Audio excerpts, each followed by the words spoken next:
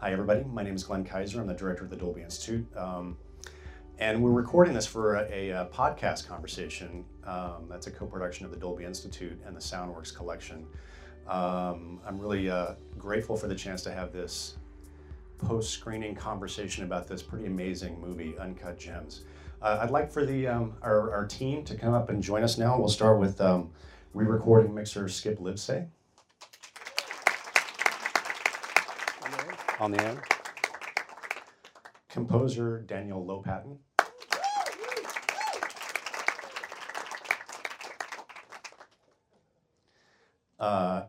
Co-writer and co-director Benny Safdie.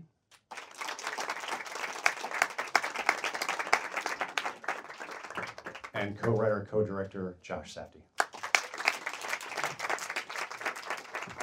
Thank you. So we're mic'd for the recording, but handhelds for the room. This as well. Yeah. So before we dive, you redid the room recently? We did. We did about a year ago. We made this into like proper Dolby Cinema with Dolby Vision projector and Atmos. and Dolby Atmos sound, which these guys just experienced. Oh man, so you're the first audience to hear the film in Atmos, aside from us when we were mixing. Oh, that is true. Yeah. Whoa. Yeah. Atmos is incredible. It really is. Like, you have such an ability to like move speaker to speaker even. It's incredible. I remember Skip did one thing like, whoa.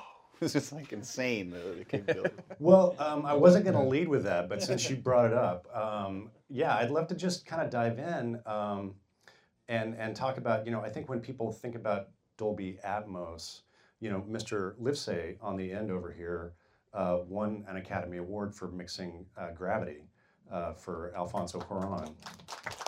Thank you.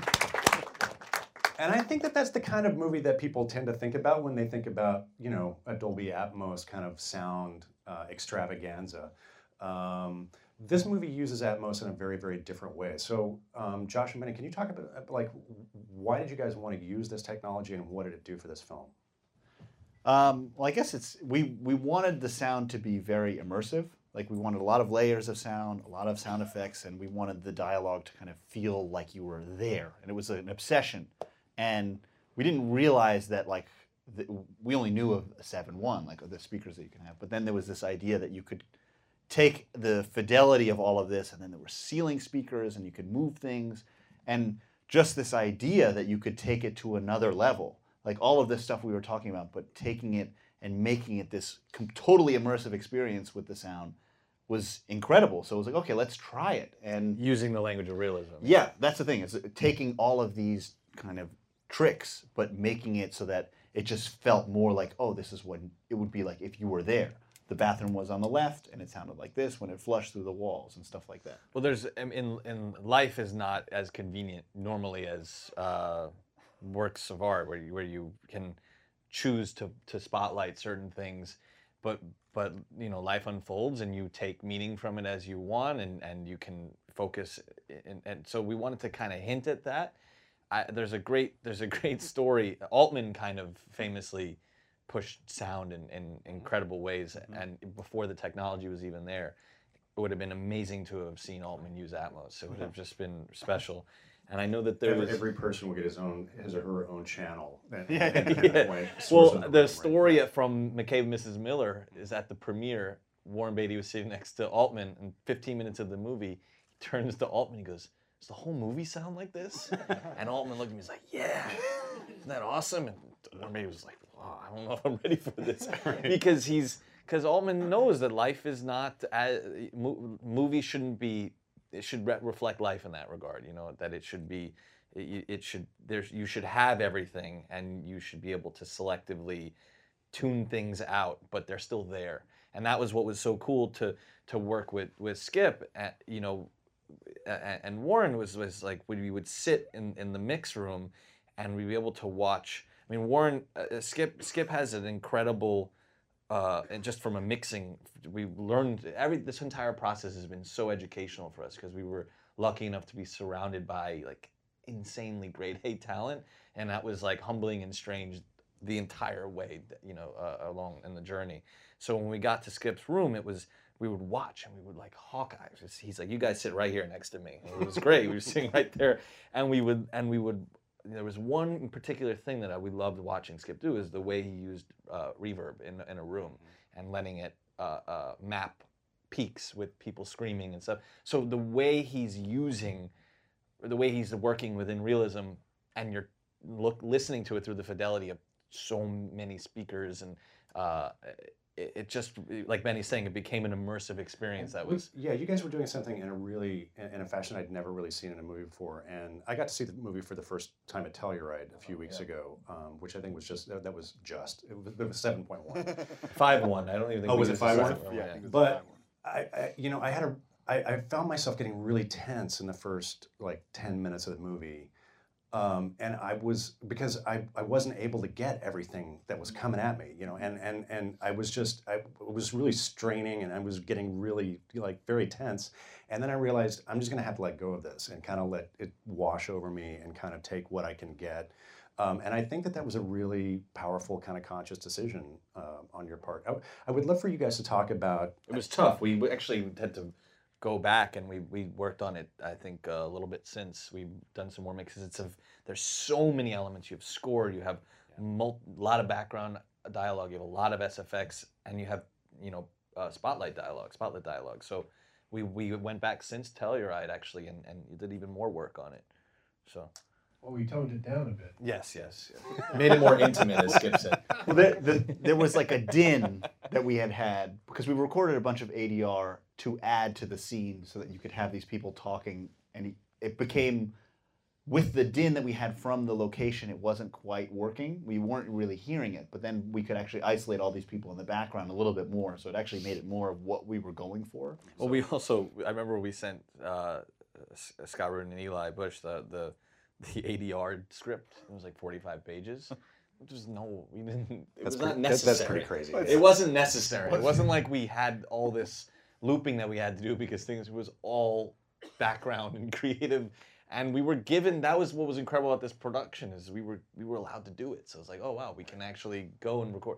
So we really took, we pulled on the rope until there was no slack left. The scene with Kevin in the showroom, we brought in his friend Dash, who is in the scene, but we just literally played the scene back for him and said, okay, imagine you're in that showroom and just comment about things that you see, comment what Kevin's doing. And then he made himself Kevin's best friend in that whole session. And so he's in there a lot. And I just remember doing when we were cutting the ADR, which is he's through the entire scene, and it was. And then on top of it, on set, we don't stop.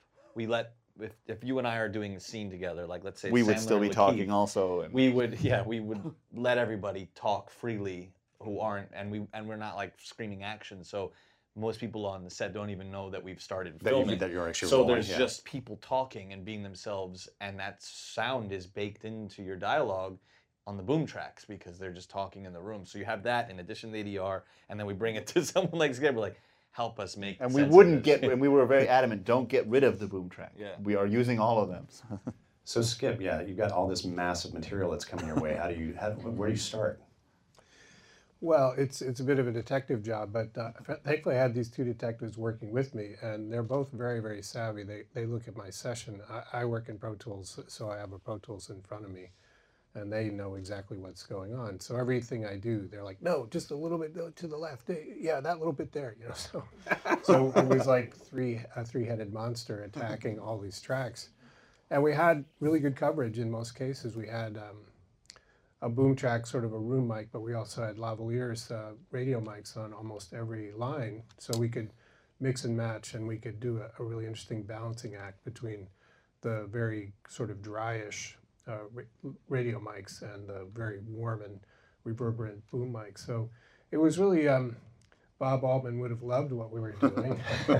He probably would have asked us to put more stuff in. As I worked with Bob a couple of times, and there's a lot of stuff going on, and there were usually around 24 tracks of stuff going on in the busier scenes, and they're all scripted lines as well. So it's kind of like my friend Alfonso Cuarón as well, where as much stuff as you can have happening, let's let it all happen and then sort it out from there. So let's go too far and then back off.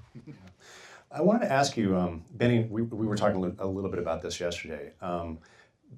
I'm really fascinated by the first 10 to 15 minutes of a movie and the choices that filmmakers make to kind of where to start the story, where to get the audience into it.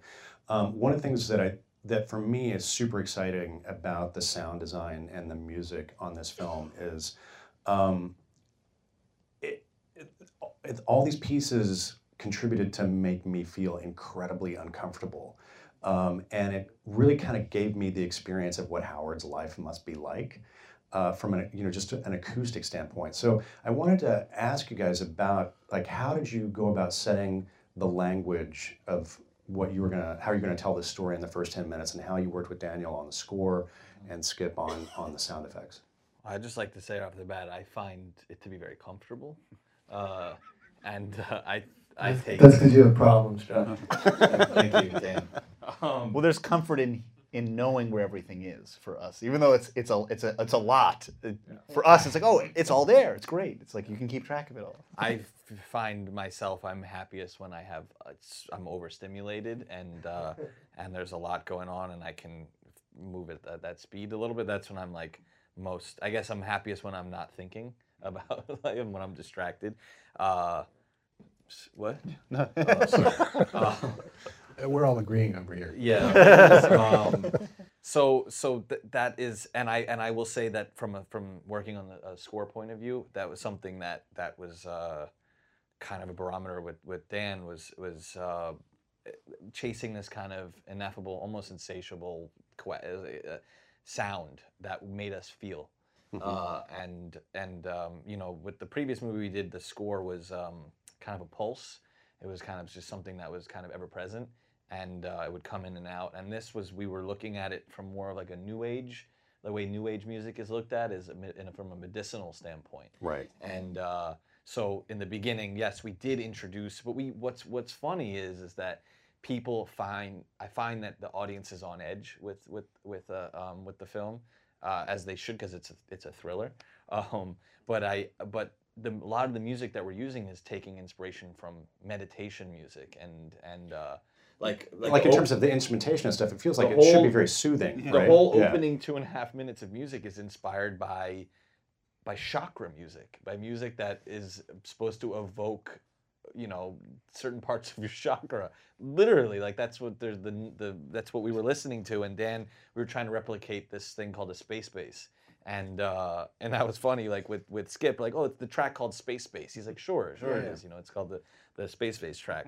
And so that was the first 2 minutes of music, and then that leads you into, obviously, Howard's colon, and then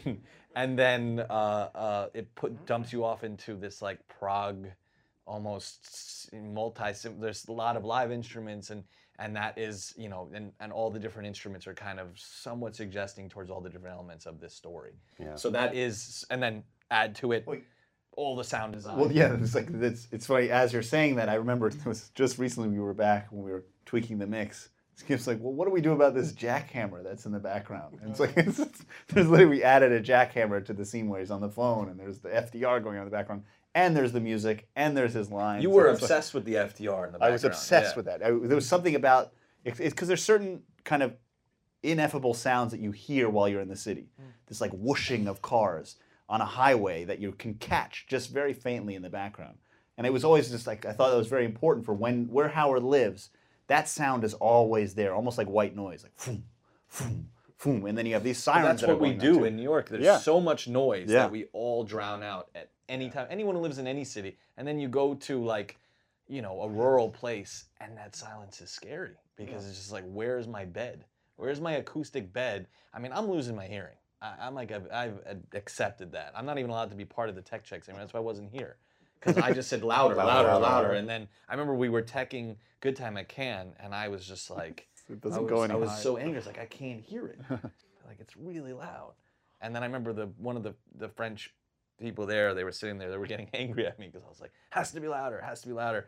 So I'm just not a part of these things anymore. So because I just, to me, a volume knob is just on or off. You know what I mean? There's no. It's at 100% or 0. Exactly. Yeah. That's what I love about working with Skip is you just go in there. It's loud all the time. There's no like, let's listen to it at a damn volume. Yeah. But it's part of the great tradition of filmmakers who don't have very good hearing, bossing everyone around during the mix. Yeah. It happens a lot. Daniel, can you talk a little bit about? I noticed there was a credit in the end credits for Moog. Can you talk a little bit about how you built the score? Oh, sure, yeah. Well, I think to their credit too, when nothing is ever what it seems with these guys. So they say new age, but what they really mean is like an opus that keeps changing, and they have very specific notes about what should happen, even in terms of like a melodic progression. So the mood might start with some kind of inspiration like that, but then when you get into the nitty gritty of like a moment to moment, you have such intricate directions. It's really quite like being directed. And even when we had musicians in the studio and we were working with percussionists, singers, saxophone player, flute, when Josh was there, he was basically like he was on set, and he was really engaged. I felt the same stress that comes with being on set. Interesting. I did. I would look at the performer and be like, "Oh, this is the clay. This is the clay. Where I have to direct." It was stressful actually. I actually didn't because when you get to that part of the process, you thought that's in the background. You don't have to. Shooting a movie is terrible. So like you gotta you're like, "Oh man, I'm back where I was." Finally, we're in post, and now we're back on the set. No. But it actually, I think it kind of helped. I could see that it helped them, and it was interesting. So you've worked with him in the past, right? On previous films. Moog? Yeah. Or us? Oh, with Moog. Sorry, I didn't answer your question about that. But well, we can come back to that. But at what point did you get involved? Were you talk with these guys before shooting? Were you feeding them stuff during cutting? Like how did the time go? I remember we were kicking around ideas for the score, like going back to the early winter, and I was sending you like Jerry Goldsmith unused score for Alien Nation and all this stuff that was like orchestral but it had synth elements, and that was actually something that somehow the spirit of that kind of continued, even though we kind of attacked it from all these different angles from cue to cue. But we had been discussing in the winter, and then I went off and I wrote some like kind of almost like library music. It sounded kind of like 70s European library music with flutes played on mellotrons and very sweet things. And I thought that was going to be the mood. And then I was like, well, that's just chapter 1. So we just kind of kept circling back and back until we had no more time left, and it was May, and it was time to finish it. But Moog was cool because they would send, that was amazing. It was like magic to me. We'd be chasing this one sound, and then Dan would get on the phone with Moog, and they would send him and email him a patch to put into the new Moog 1. That was so foreign to me. I was like, hey, sending a patch. It was crazy. Yeah, it was very serendipitous. I would imagine it's like that with certain lenses or something you have access to, or like hitting up Kodak. But that's how we got very lucky. I started this. Actually, it was through Reiichi Sakamoto introduced me to someone at Moog, and we just started talking about music, really just back and forth about the history of the company. I would never used Moog stuff because I was always using Japanese synths. Mm-hmm. And I think for people who don't know, Moog obviously is it's one of the very first music synthesizers. And I think most people really associate it with 1970s kind of music or Close Encounters. I have a great anecdote that Isao Tomita told me about. He was one of the first people to buy the original Moog. He went to upstate New York, I think Buffalo or Rochester. Wherever Cornell is. And he bought one of these machines. No one had any idea how to use it, but he was obsessed with a Japanese guy.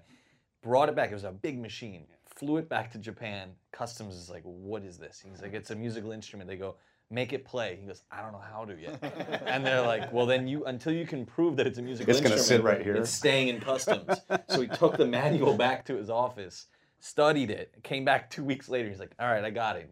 Bunch of patch chords and all this stuff like that. And then he was like, all right, you ready? And they were like, get it out of here. So then he brought it back, and then it had no memory. So that he had to keep, so all the work he would do, he'd have to keep it on. And Yellow Magic Orchestra would be the people during the daytime while he was at night. But that just shows you this thing was like an alien object for humans to use. And it pretty much still is. Yeah. Actually, I don't think Bob Moog, who's the creator of the instrument, even really intended on it becoming kind of this, part of musical culture. I think he really was kind of trying to. He was a scientist. He was experimenting with this machine, and actually it was his partner who basically said, you know what, if we attached a keyboard to this thing, it would be a lot more useful. And he was like, well, how are you going to do that? He goes, well, let me go to the hardware store, I'll get a doorbell, and let's see how a doorbell works, because that's kind of like what happens when you press a key. You depress your finger on it, you hear something, you take it off, and it stops. That's a doorbell. So it's basically one giant, really complicated doorbell that makes sounds. And years later, and I never used Moog because, I typically play chords with my left hand and a lead with my right. And the Moogs are monophonic, means you can only play one note at a time. So it was never that useful for me. And I wasn't like in a prog band where I would like shred a Moog with one hand and play, I'm not that good. So finally it was this big moment for them where they were coming out with the polyphonic instrument, so you could have multiple voices played at once. And so I said I would love to try to play this. They sent it to me, and then that was right when we started writing the score. These guys would come in and see this crazy keyboard on the wall. So intimidated by it. Yeah, and so it was fun. It was basically just fun. It was there. It was new, and some of the sounds that they had designed as presets to be shipped with this keyboard were actually just really beautiful. A lot of the pads and atmospheric stuff, it was really what we were going for in terms of the sort of like cosmic. Was it 1874 with that patch? There was all kinds of, there was a million sounds that drew us into this kind of like cosmic world, which was, helpful to play off of when we would play more specific progressions on an electric piano or a flute or whatever it was.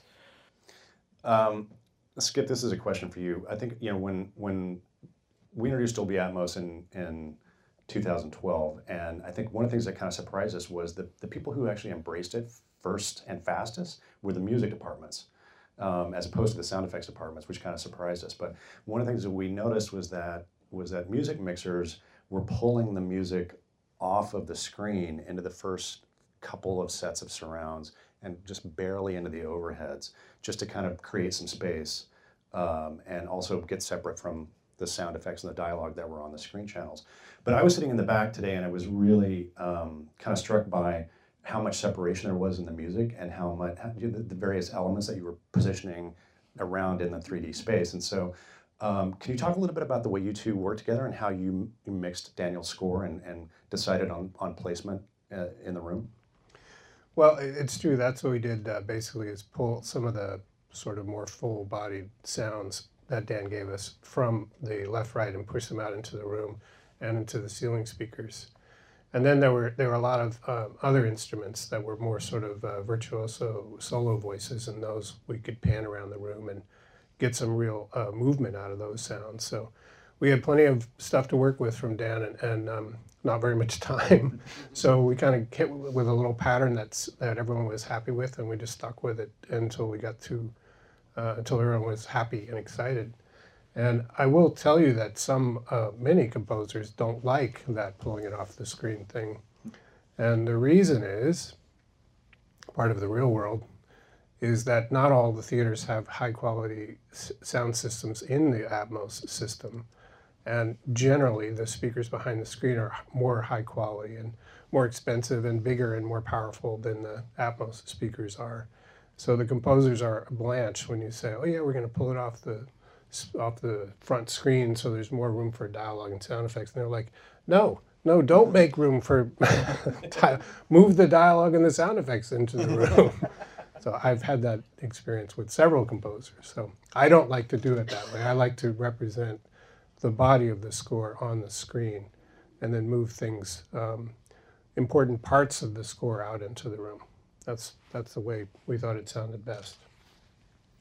I was really struck by the sequence where, and I got to ask you about the writing process. As you were going through, did you basically, at every juncture, did you just say to yourselves, What's the worst possible decision that Howard could make right now? There was no, because that would be like, that would insinuate there was He's like a actually trying to- Schadenfreude involved in He's it, which there trying. isn't. He thinks he's coming. He's up with the he's best making his best idea. effort, Yes. right, to get out of this hole. Yeah. He wants to. I want him to win. You know what I mean? I relate to the guy in a lot of ways. You know, I was saying this earlier that, you know, like when he comes in and his day of his auction, he's wearing his suit, shows up, is that the catalog right there? Yep. He opens it. Stop right on me. He's so right? proud. Yeah. That's you spend a lot as a filmmaker. You spend a lot of time on something that's very valuable to you. You put it out into the world. Show up at a film festival in your suit. The catalog is right in front of you. You're like, oh, there's the catalog. And you're like, just like 2 pages, 1 page if you're lucky, and you're just someone immediately raises their hand. This sucks. You know what I mean? Like. But that's life, you know. Everything's very subjective. So like I relate. I don't want those things for him, but I'm being reminded that life kind of does that, especially when you try to cheat life. You know what I mean? You try to like get, you know, Shortcut. Yeah, and you know, this movie took 10 years to make. It took 10 years of not being able to make it for many good reasons, not just because we didn't have, you know, a movie that warranted, you know, a bigger budget and things like this, because creatively it wasn't there yet. You know, this was a North Star project. You needed to learn about other things in order to make it, and that really is where a lot of the writing was informed by. It was really just like spending time nurturing it, knowing the character in and out, knowing all of the side characters in and out. I'll tell you, it was this most stressful part of the writing process was the basketball player element, because we started writing it for a different player. We got to know that person, so we got to know him so we could write him. Then he, you know, over 10 years, he's not in the league anymore, and like he grew his hair out, he wouldn't cut it.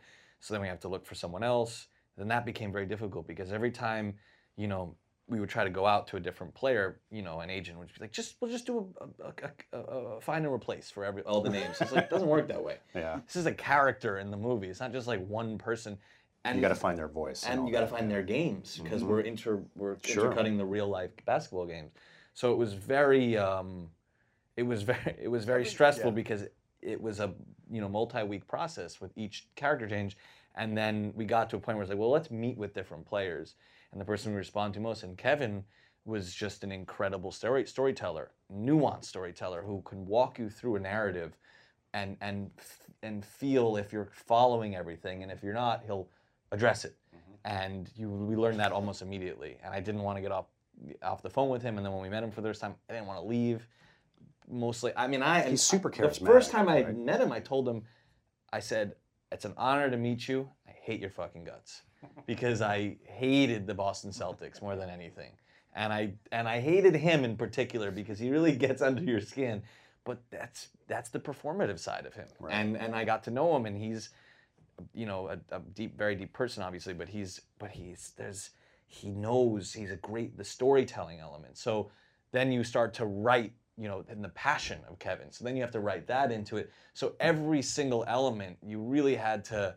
It was a lot. I mean, I'm sure it's overwhelming maybe, because everything is so. I remember when we first met with Idina Menzel, and I sent her. We met with her. She read the script, and I was like, "No, let me send you the character biography." And she's like, "Oh, you know, this is the character biography." She's like, "Well, how much of this is going to be in the movie?" I was like, "Well, all of it, but not Right. really." You know what I mean? And that's so. Those are the things that a longevity project like this actually come to help it. And we're like rewriting it all the time. So it was, you know, it was like Benny was saying earlier, like he told me, it was like, you know, it was like a thread in a sweater. If something was like off, like maybe like, you know, let's say Sibo, one of the producers, Sibo would say, there's something up here, or Rudin would say like, here, raise a flag here. Then you'd pull on the thread to try to fix it. Next thing you know, you got no sweater left. Yeah. It's It's like, like- Oh, starts to unravel, then right. this character references this event on page this, so you have to then So- you're trying to reorganize, and you're like, it can't move. It's got to stay there. Sorry, it can't change. so that kind of was the code of the movie. Yeah. And that, again, that's why, you know, I think the mix sounds the way it is, that the score feels sometimes, you know, like when she's up in the blade, you have that arpeggiator, just like, you know, that's like the world. It's like, oh my God, I'm inspired right now. Let's go, let's go, let's go, let's go.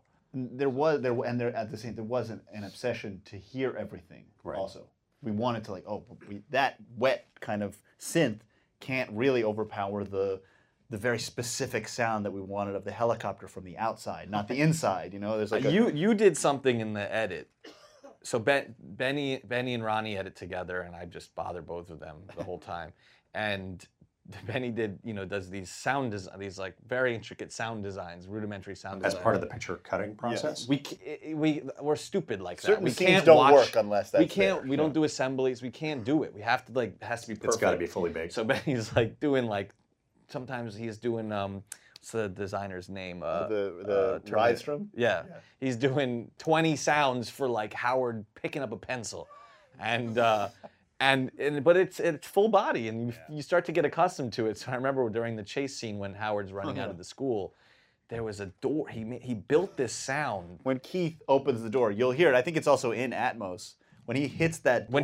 When the car pulls up, Bogosian turns the car around, and then I noticed that, yeah. the door flies open. It is larger than life. Oh, yeah. But when I first saw it, I remember with Ronnie, you showed it to us. Yeah. We were just like, oh, it was so visceral, and you really. It's the sound that you would remember if you were being chased by somebody. Yeah, You'd be that's "Man, this happening." big metal door threw open, and this guy who looks like he would tear my head off is Starts coming at me. after you. Exactly. I'm really glad that you brought up that sequence because I wanted to talk about it. It's watching it again. It's that whole sequence really stands out in my mind from a sound design and a music standpoint, especially. I'm talking about starting when he's waiting for his kid's performance to start. He sees the guys in the back. He goes and talks to them, and then we meet Bogosian for the first time. And I mean, nobody can do an icy stare like Bogosian. Talk Radio. If anyone hasn't seen Talk Radio in Special this room, effects. please seek it out. It's his everything in my opinion. We actually have a reference to it in the movie. Do you? Yeah. It's been too long since I've seen that movie. Red Rocket's Red Glare, I think, says, "You're dead, fucker," and we put that right in the beginning of the movie. That whole sequence, and then of course it ends up with Adam Sandler being put in the trunk of his car in his underwear, and then he loses even his underwear.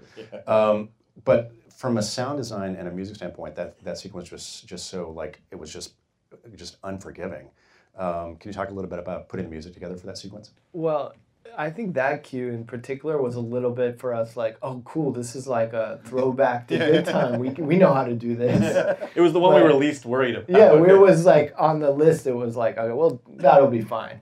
But it kind of to me sounds like a very souped up version of the Good Time score. It's even sort of more kind of I don't know. It's less mushy to me. It's really cut. Just like we had the benefit of working with Sandler after a 50-city tour of his stand-up, we had the benefit of working with Dan after his tour with Myriad, where he worked with these incredible musicians. One of them included was Gatekeeper, ADR, who helped build that track. Yeah, so we collaborated with Aaron David Ross, who's one of the members of this group called Gatekeeper, that I met like way back in the MP3 blog days of the mid-O's or whatever.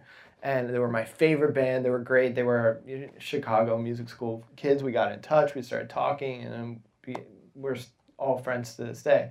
But we had such an insane glut of work that had to be done in such little time that some of the stuff that was a little bit more like, I don't want to say rote, but in a sense it was very much like a utilitarian task. Like, let's at least get some kind of like Tangerine Dream for Sorcerer. Like, let's just get some material in, and then let's kind of make it more bespoke.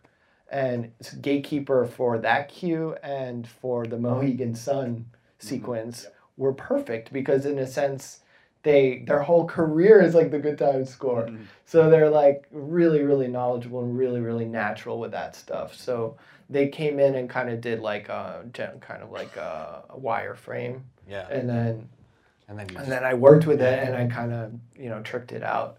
But it was an action cue. So you really, really just have to nail those moments, and you have to know when to kind of come down and not show all your cards too fast if you know there's a level, because Ratner obviously is stressed out running, but then it kind of calms down for a second as he's trying to engage a little bit in the car, and then it goes back up again. So and just to this point, I won't edit the scene with music. You know, I'll edit the scene without just so that it will stand on its own, and then the music adds something else to it.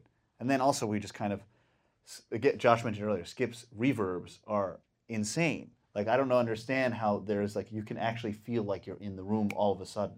And it's like, again, in that sequence, he goes from this wooden auditorium to a hallway, to a smaller hallway, then he's outside, and then he's in this car, and then he's in a trunk. And each one was like a very has a very distinct acoustic signature. And another thing that's very Softies to me, and I've been binging on Larry Cohen movies because I've been sick for the last 2 days. So I'm watching all these Larry Cohen movies, and I'm like, oh, I can kind of relate to these score moments. But the thing is, like, Larry will just very quickly get out of it. He'll use it as just a way to kind of either cleanse your palate or set you up for a chase, get the stuff moving. But the minute there's dialogue, you're out. Like, you're done. This is not what you guys do. And you have like that expository, the opening sequence of the film is probably 6 or 8 minutes of music. Good Time was like that too. The cue we're talking about right now. The music has to provide the action kind of genre detail, but then it has to somehow persist through the dialogue and not step on it. Yeah.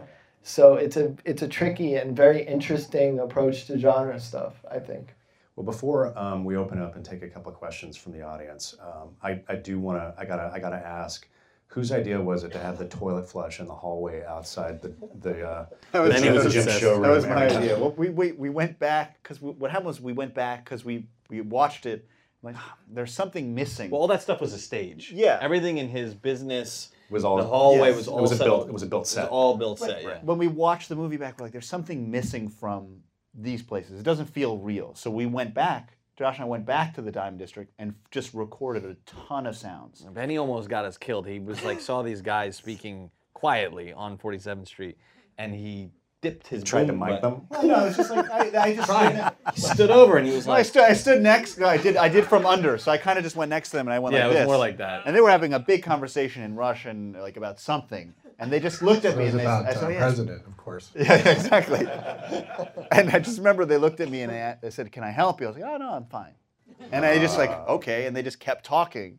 And so that's in there. That's actually when Howard's on FaceTime with his son, their conversation is behind them. Because Warren's like, we got to use them. So Warren put them behind Howard as he's on the phone. And I remember when we delivered all of those sounds and Warren was so excited. He's like, I'm going to put them in SoundMiner and we're going to go wild. You know, it's like SoundMiner is this intense searching program where we had to label all this stuff.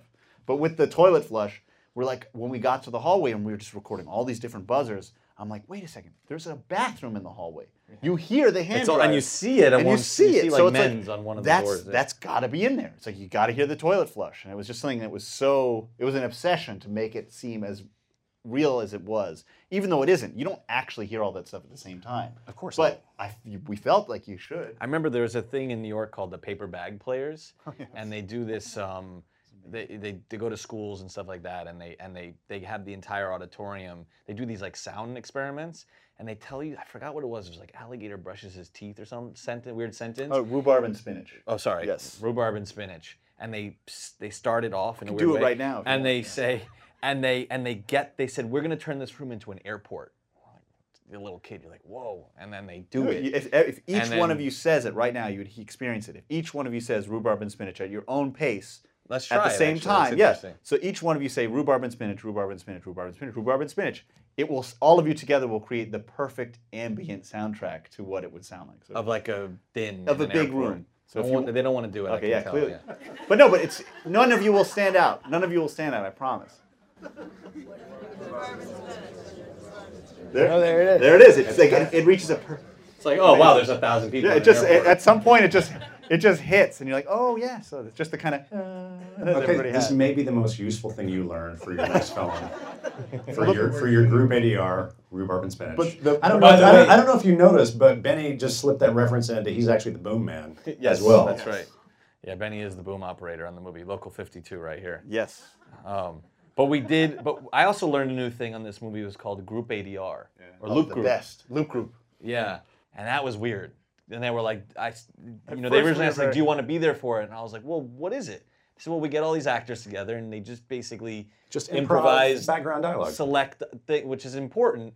And they looked at me and was like, you don't want to be there. You don't want to be there. It's going to be a lot. It's intense. But then I wish I was there. The producers don't want you to be there. And then I ended up basically creating our own loop groups and our own sessions. So we'd be like, oh, we're booking this person, and then I would be like 8 people to the room and you do this thing. So it was. But yeah, Benny, that toilet flush, Benny became pretty obsessed with. And then it was also when you're in these showrooms, cell phones are going off. You know, you're hearing this stuff, and it was a very profound thing. When we went there and heard all these new things, it was kind of exciting to be like, oh, The buzzers. Yeah, things like it that, had to inform the track. yeah, of the you film. found that little high piercing noise Oh, yeah, happened. that It was was an a- accident. I was recording as we were walking into a space, and Well, we went in at one point. We got into this elevator and we pushed every button, and they would just let them record. It was like 8th floor going up, and then we went into this. We just buzzed a bunch of people's things. They said we were with Izzy Aviani, who's a jeweler in the Diamond District, and then this one guy just let us in, and Benny recorded the whole walk-in process. And then we were listening to it. I was listening to it with Warren. I was like, that high-pitched sound, we need that because that's the audio alert that the front door is open. That's how it lets you know it's not closed so that the second one can open. And we added that kind of in the 11th hour, and that really made the space feel real to us. Yeah, it did feel real. Let's take some audience questions. Yeah, right here in the middle. Well, first I just wanted to say that I thought this was so incredible, and I was immediately struck by it. Thank you. Yeah. And for me, I feel that the film speaks about race and religion and culture in a really interesting way, and particularly about the divide and also the bond between Black Americans and Jewish people. And I was really struck by, towards the end, the scene with Kevin Garnett, and he's confronting Howard about buying the opal for $100,000 and then Million wanting is to more, sell it yeah. for millions of dollars, and then he ends up selling it to a Black person and making a bit of a profit on that.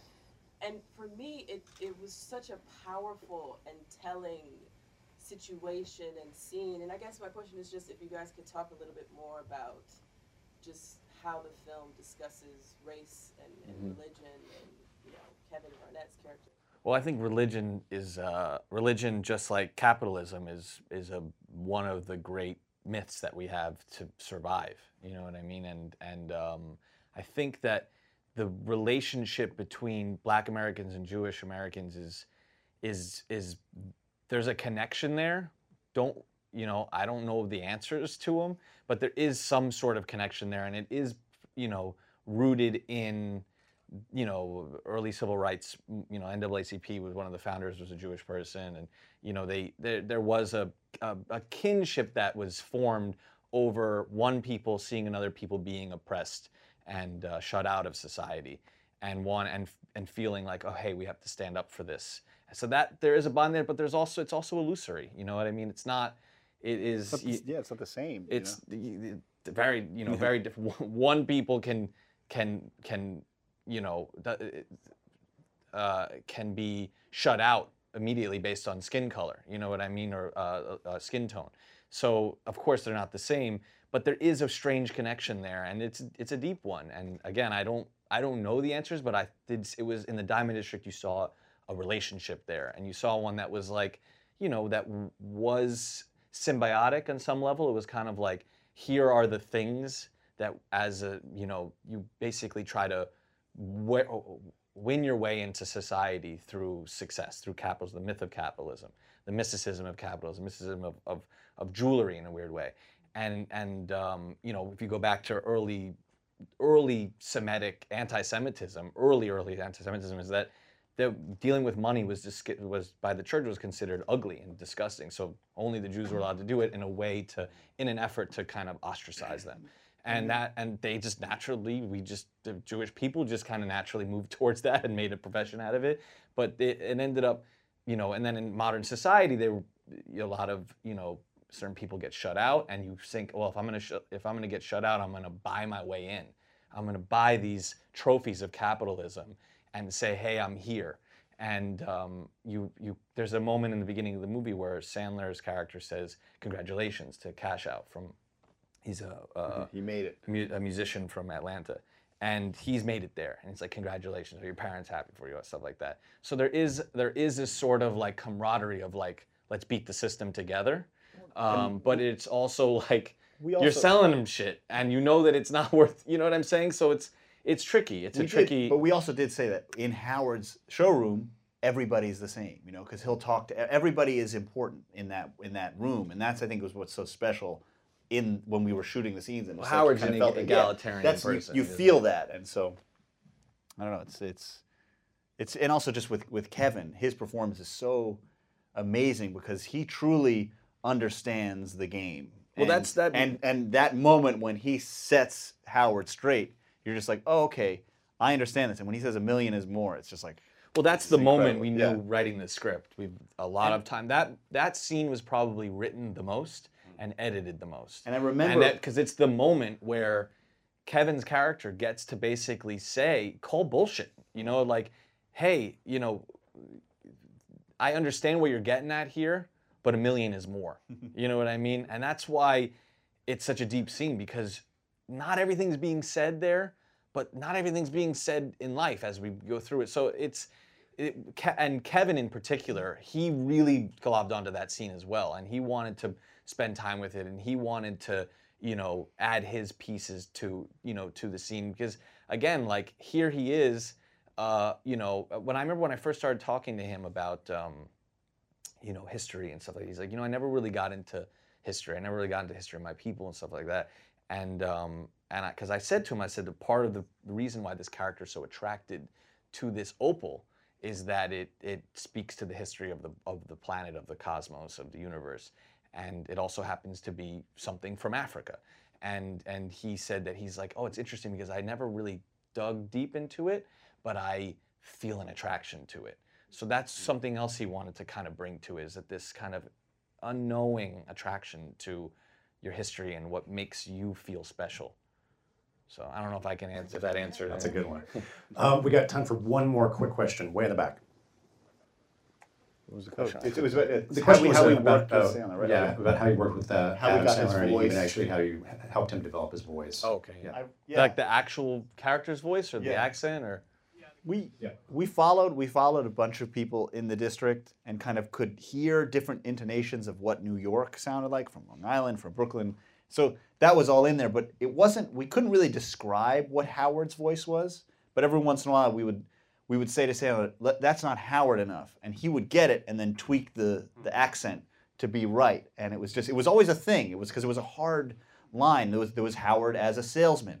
When Howard is speaking in a sales mode, he kind of gets a little bit more relaxed and things get a little bit more drawn out. And there were two different modes. When Howard's back in the back room, he's a totally different voice, you know. So there were moments of kind of Howard with his family. yes, he has different modes and different kind But of. a big part of when we were getting into the character, you know, we mentioned this legendary free speech person, Al Goldstein, who had a magazine called Screw and Midnight Blue, and there was a fuck the system mentality. I'm gonna beat it on my terms, even if they don't want me here. You know what I mean? That Al Goldstein brought to everything. So Al was an inspiration, and Rodney Dangerfield also was an inspiration. This fact that this guy's always on, and he's always looking to make people laugh and feel good, but there's a sadness there. You know what I mean? Like, Rodney Dangerfield wasn't in his first movie until he was 61 years old. His whole thing is about getting Think about respect. that happening this day and age. That's all his thing is he gets no guy respect. becoming a movie star at 61.